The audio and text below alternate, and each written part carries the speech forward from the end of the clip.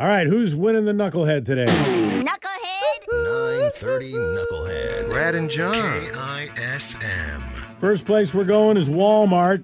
That's where this woman tried to steal $800 worth of items and tried paying for it with counterfeit money, and they got wise to her, and while she tried to skedaddle out of there, she got stopped by a Walmart security person, and when they tried asking her questions, they couldn't understand what she was saying because she tried eating hundreds of dollars of counterfeit bills. She had them in her mouth.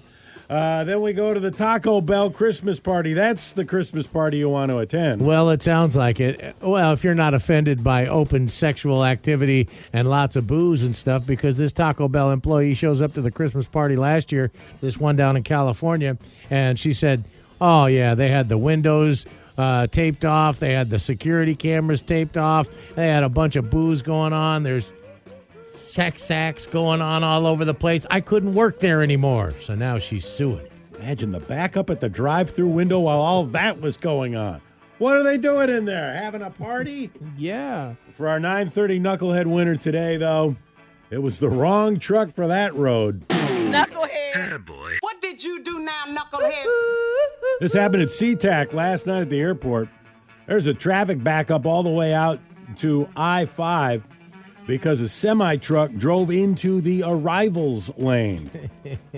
This was one of those, it was like a big shipping type truck. I'm sure people were like, this can't still be Thanksgiving traffic. What is going on? Yeah, so once it got in there, it's not easy to turn around in there. It's not easy to do anything at the airport in arrivals or departures. But this guy, then he has to turn this truck around, or they have to help him turn it around because it's not going to fit. And the fact under that the sky bridges. And the fact that he made it all the way to the curb, and he weaseled his way in all the way to the curb for the pickup, and then trying to get out past impossible. He picked up his girl.